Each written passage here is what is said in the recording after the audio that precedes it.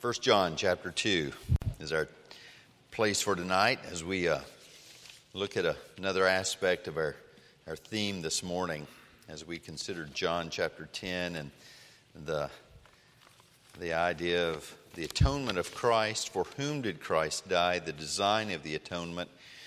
And tonight we'll pick up a passage that is sometimes considered to be difficult and has confused people when there's really no good need for that.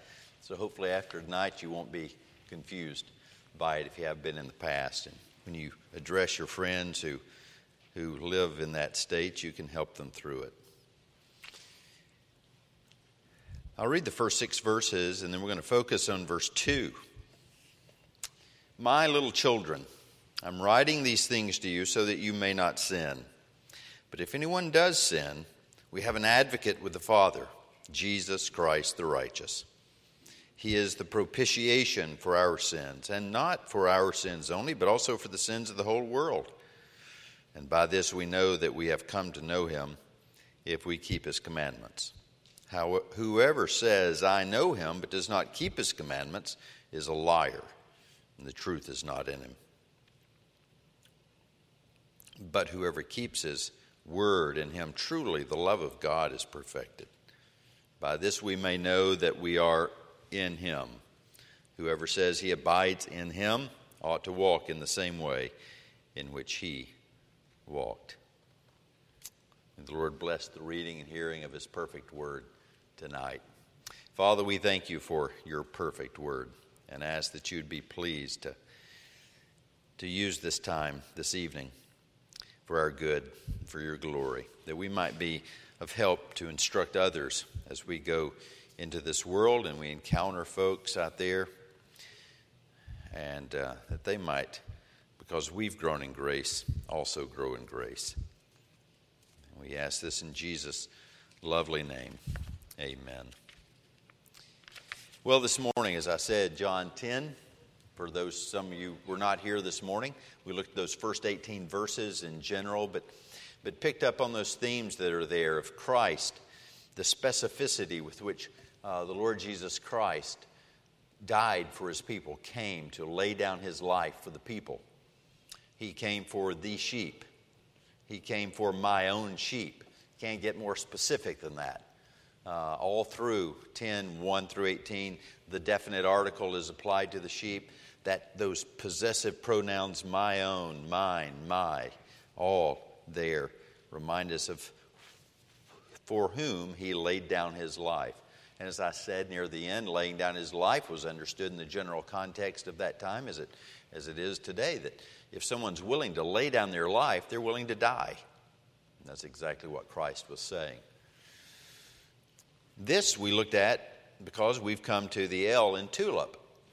So having considered man's desperate condition, his being dead in trespasses and sins, dead people can't do anything for themselves. The only hope for them is that they are among the elect that God chose from eternity. We saw that in chapter 9 of Romans. And then those elect have to have everything done for them. And so it was decreed by God the Father and the Son and the Holy Spirit that the Son would come and take on flesh and do everything we needed. And among that is the atonement. And so this evening I thought it'd be good for us to look at another portion that teaches this same doctrine of the nature of, the design of God's atoning death of his Son. Because there are some verses in the Bible that give people a bit of a stop when they hear us talk about Christ dying specifically for people. That he came to save his people from their sins. You know, sometimes I use that with people and they'll say, well, I believe he died for everyone. And I'll say, well, I'm just quoting Matthew 1:21. So you know. Just so you know, God said he came to save his people from their sin. Well, then I believe everybody, Christ came to save everybody then. Because we're all his people. And then you've got a dilemma, don't you? Then if God intended to save everyone, poor pitiful God, he didn't pull it off. Because hell is filled with people. And you say, oh, but that's because people can choose. Oh, so we're stronger than God. Our desire outweighs God's desire. We're sovereign, not God. This passage helps us with some of those common problems people have, because it really sorts out that in the end, you really only have two positions to hold on for whom did Christ die. He either died for the elect, his people, the sheep, my own, as he called them, or he died for everyone. And in the end, no one will be lost. Which, as you know, liberals love that one. Even non-Christian liberals love that one. Even non-Christian conservative, fiscal, political conservatives love that one. Oh yes, I just believe we're all good, and so whatever God's going to do, he's going to do something nice for everyone. And then again, you've still got the biblical problem of that's not what the Bible says. So let's look at this. Really simple two questions. What is atonement? Because it's important to know what atonement is before we determine what we're going to believe about this idea of limited atonement. Atonement is one of those words that's used quite often by Christians, and so we should know what it means. I remember a professor of mine used to love to ask students when they would ask questions in class, not to stunt the questions, not to stymie the class in any way, but to be sure that they knew what they were doing. He would ask them to define certain words that they used in the question, so he knew they knew what they were asking, and he knew what they were asking.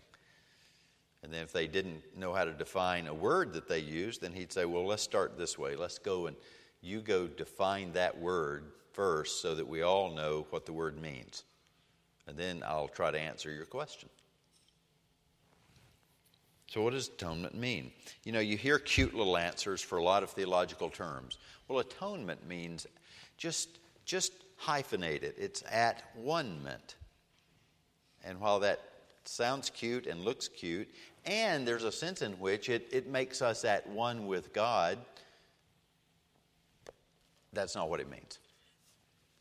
And so just leave that one on the shelf. In fact, take it off the shelf and put it in the trash can, and don't do that one again. That's kind of like trying to just tell people what the Trinity is, and we start pulling out all sorts of silly human earthy analogies, and they all fail because they come from us instead of from God. Atonement. Atonement and its cognates are used in the Scriptures 94 times, all in the Old Testament. The one appearance of the word atonement you'll find in the Authorized Version, if you're looking in the English version only, and that occurs in Romans 5:11. So it doesn't help us to talk about atonement per se if you're just going to look for the word atonement and say, well, it's not that important because it's only one time in the New Testament, and that one time was in an old, archaic King James Version English translation. And now that we're more linguistically sophisticated, we know that better words exist, and so we don't use that word anymore, although atonement's still used throughout the Old Testament. The Old Testament word means to cover up something, to reconcile parties, to appease, to amend a tear, to propitiate, to expiate. Those are all the meanings of kafar. In the New Testament, the idea is expressed simply in those last two words I used, propitiation and expiation. Propitiation, expiation. So the fact that atonement doesn't appear in our modern translations, whether it's the New American Standard or the New King James or the ESV, which we use here in our public worship, it doesn't mean that some liberal theologians have been involved in the translation of the ESV and the NASB and the New King James, and therefore they took the atonement out of it. Because the words propitiation, expiation still run through the New Testament documents. So then we have to say, okay, well then what do expiation and propitiation mean? And sometimes translations like the New International Version tried to kind of explain them, and in so doing, they didn't get them very well. And so the ESV came back, the translator said, you know what, the New International Version just really doesn't get at this very well. Let's just use the words, and we will trust the people. Trust the people. Trust the men in the pulpit. Trust the readers of the Bible to do their work and know what these words mean. We were this afternoon reading C.S. Lewis. We've been reading on Sunday afternoons Mere Christianity, and C.S. Lewis in book 4, I think it is, picks up the address of theology and the importance of studying theology. And he says that people say, oh, you can't study theology. People don't want to know theology. They don't want to. And he says, do we really think most people are that stupid? That they're really foolish? That they really can't know what words mean? And I can't be nearly as sarcastic as C.S. Lewis is in about 2 paragraphs where he just tongue lashes the ignorant people who don't want us using words like expiation and propitiation. I'll just trust you to go read. If you haven't, you can't go to heaven without having read Mere Christianity. So just get it done as soon as possible. No, seriously, if you haven't read Mere Christianity, that should be the next book on your list to read. And so you'll get C.S. Lewis at his best there in book 4. So, what do expiation, propitiation mean? Well, expiation, you always begin with the words beginning in X, and you got X, out of, from. And so, in both words, expiation and propitiation come out of the same word group. And so it means to be taken out of sin, for the penalty of sin to be removed from. And then propitiation involves the concept of appeasing anger, appeasing wrath. We saw both of those up there in the Old Testament meaning of atonement when I read through: to reconcile parties, to appease parties, to amend a tear, to propitiate, expiate. So it means to take the sin problem out, but not only take the sin problem out, because listen, if Jesus had only taken the sin problem out on the cross,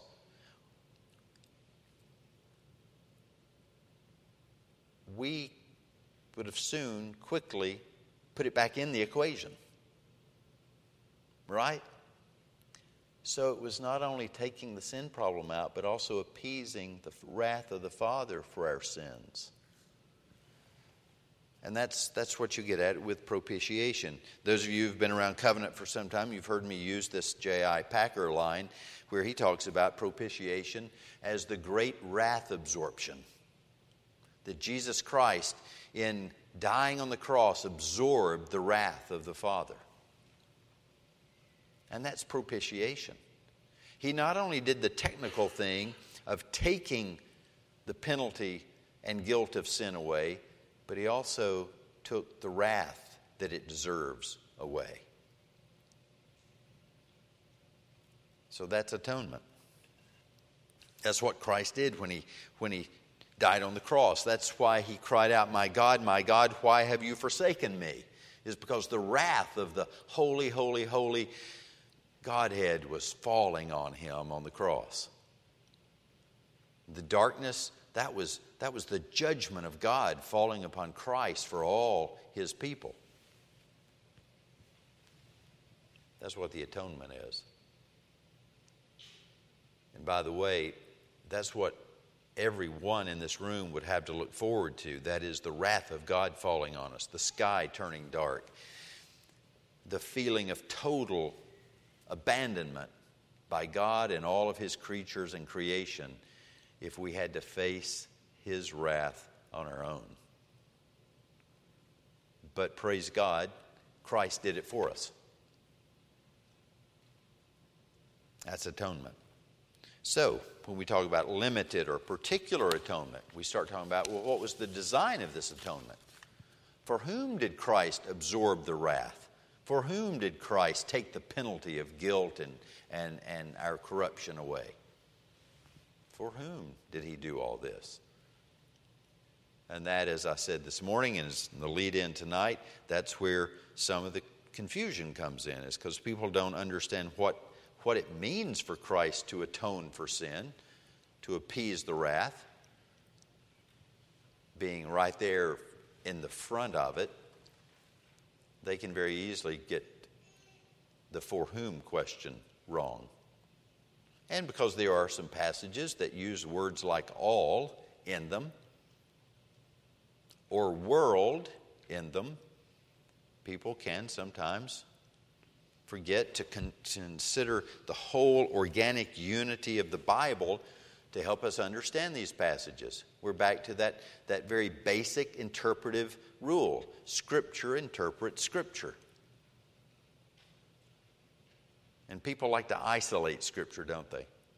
Every cult is built on Scripture isolation. You take one little passage or two or three little passages and put them together, and you ignore the whole total rest of Scripture. And you've got a cult or a world religion. Or you've got somebody that claims they don't need the church. John's got one of those in 1 John.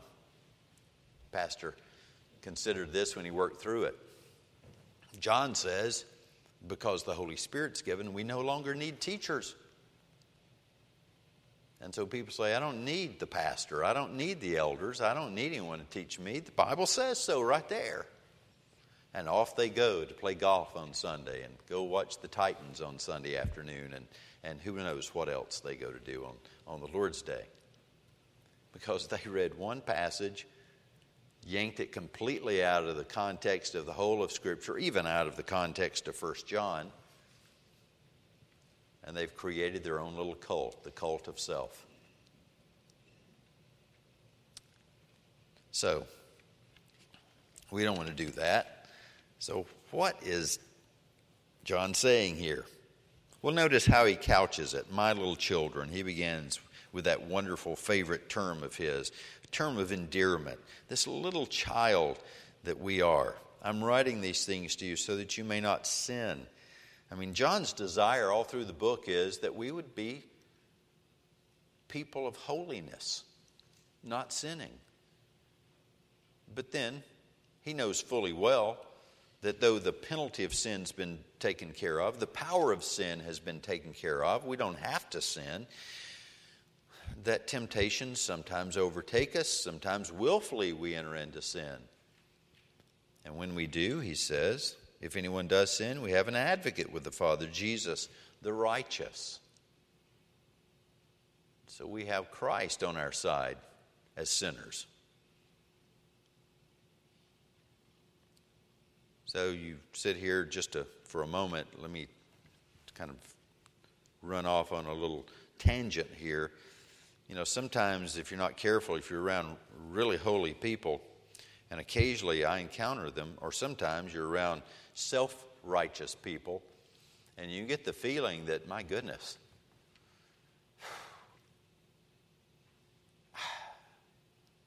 I don't know how to think of myself. I'm a terrible sinner compared to them. Maybe I'm not a Christian. And so John, dealing gently with his little children here, says, no, keep this in mind. I'm writing these things so that you may not sin. You don't have to. But when you do, you have the answer already.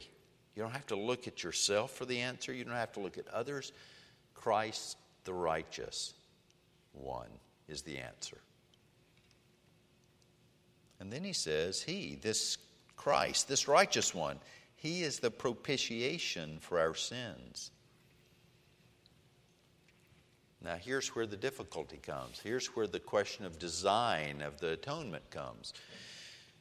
Everything would have been really easy right there for most people if John had just stopped talking at that point. He's the propitiation for our sins. We just said our sins. He's talking to the church, the gathered saints here in this part of the world where he's writing to this church, and so he's talking about the saints, the elect who have believed and shown their faith in Christ.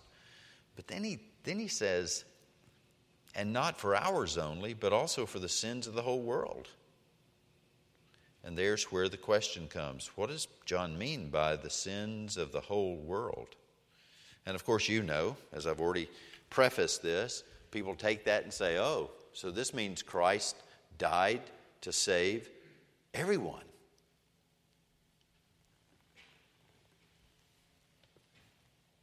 So the atonement must have been effective for everyone. Because after all, he's talking about atonement. He says he's the propitiation for our sins. So he must be talking about everyone, the whole world, people in the whole world, sins of the whole world. That's what he must be talking about. Well, as I said this morning, it's always good to come back and look at those specifics like the sheep and my own sheep. And in this passage, look at the word that we have here for propitiation. What does propitiation mean? And propitiation means that he has absorbed the wrath of God. So is John saying here he's absorbed the wrath of God for every person on the earth? Not just ours, but people everywhere on the earth, throughout the world? Because that's how it's read, isn't it? That's how people take it. Oh, he died for everyone.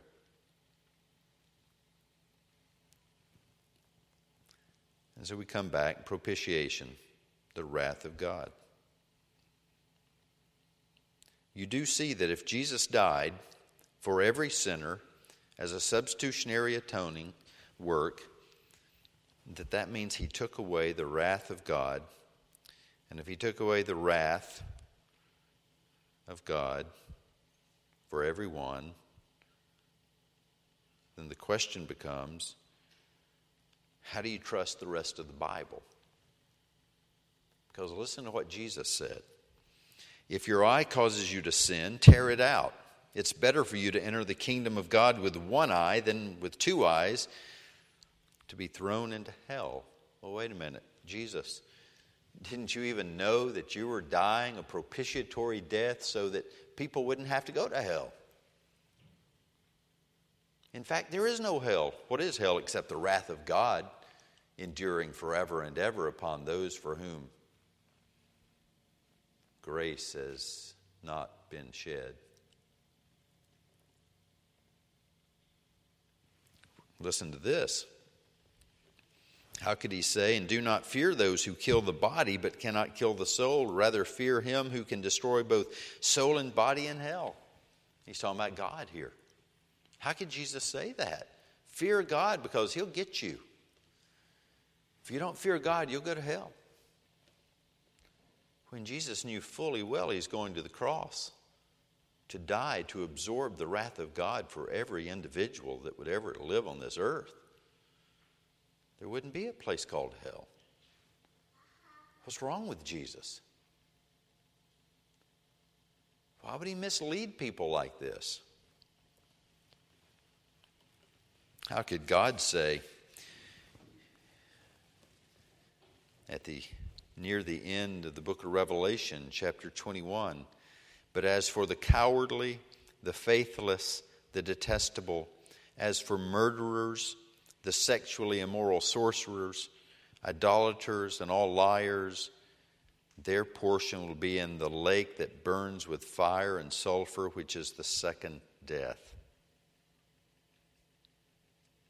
You see, if Christ appeased the wrath of God for the sins of every person who ever lived on the face of the earth, then there's no ground for God to punish anyone in hell. And so all those passages, and I've just read a sampling. You know your New Testament well enough to know that it's It's replete with passages like this. And Jesus said most of them.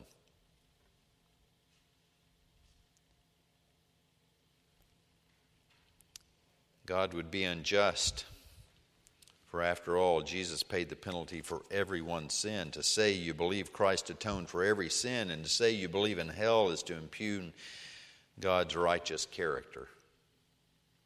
You couldn't possibly have done one and there still be the other.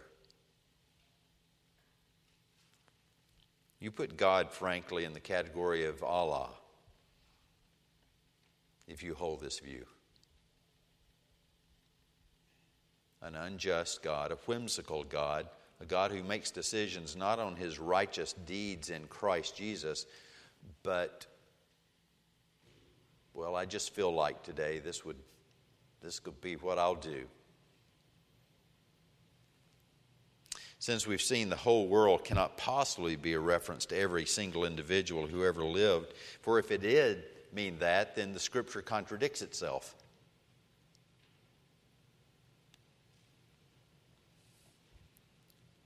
We're back to for whom did Christ appease the wrath of the Father? For whom did Christ pay the penalty of sin? And so let's just let the Scriptures tell us this one more time. Starting in Matthew 1:21. You shall call his name Jesus, for he will save his people from their sins. That's particular. That's specific.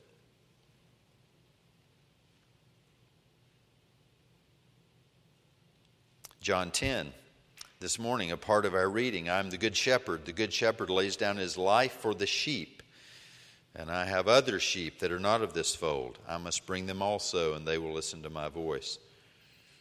So who are these sheep? Well, earlier in John chapter 6, Jesus told us who they are. All that the Father gives me will come to me, and whoever comes to me I will never cast out.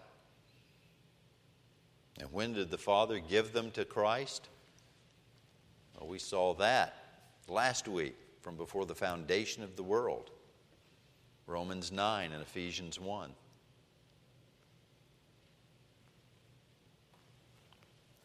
And this is the will of him who sent me, that I should lose nothing of all that he has given me, but raise it up on the last day. And then he prayed to his Father. In John 17, I've manifested your name to the people whom you gave me out of the world. The people whom you gave me. Again, this is back to being of the sheep, having Christ ownership on us.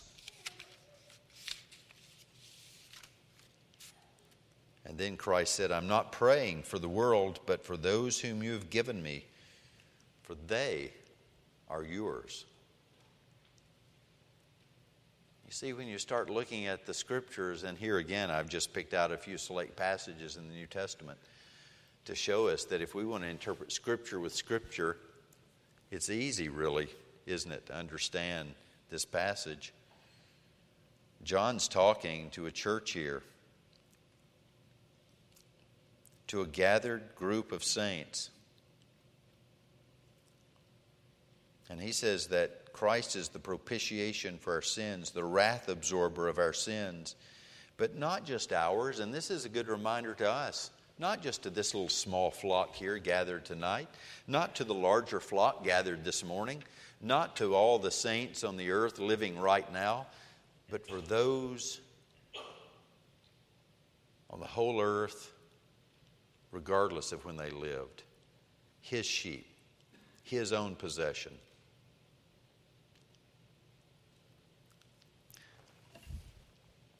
R.L. Dabney summarizes the doctrine well. He says this: in a word, Christ's work for the elect does not merely put them in a salvable state, but purchases for them a complete and assured salvation. The work of Christ didn't just make salvation possible, folks. It settled the issue. It's remarkable, isn't it? Christ and the triune Godhead choose from before the foundation was laid of this earth. And then Christ came and did exactly what he needed to do to be sure that every one of those would be saved. And as we're going to see next week, under that eye of the tulip, irresistible grace, that's speaking to the work of the Holy Spirit. So the Father loved from eternity. The Son loved from eternity and came into time and space and procured our salvation. Not made it possible, but procured it. And then we'll see next week that the Holy Spirit then comes and applies it to every individual during the course of history so that no one falls through the cracks. It's a wonderful and glorious plan. No other religion, no cult has a plan of salvation that's thorough and certain. None. But historic Christianity. God chose whom he would save. He then sent his Son to save them.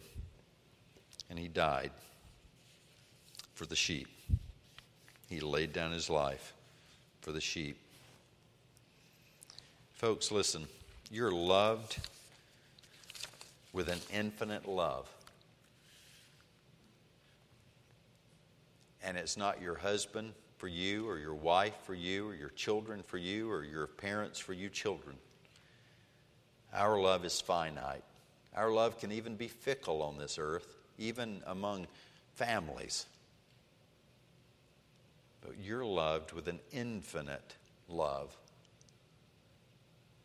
by the infinite, inexhaustible, immutable, triune God.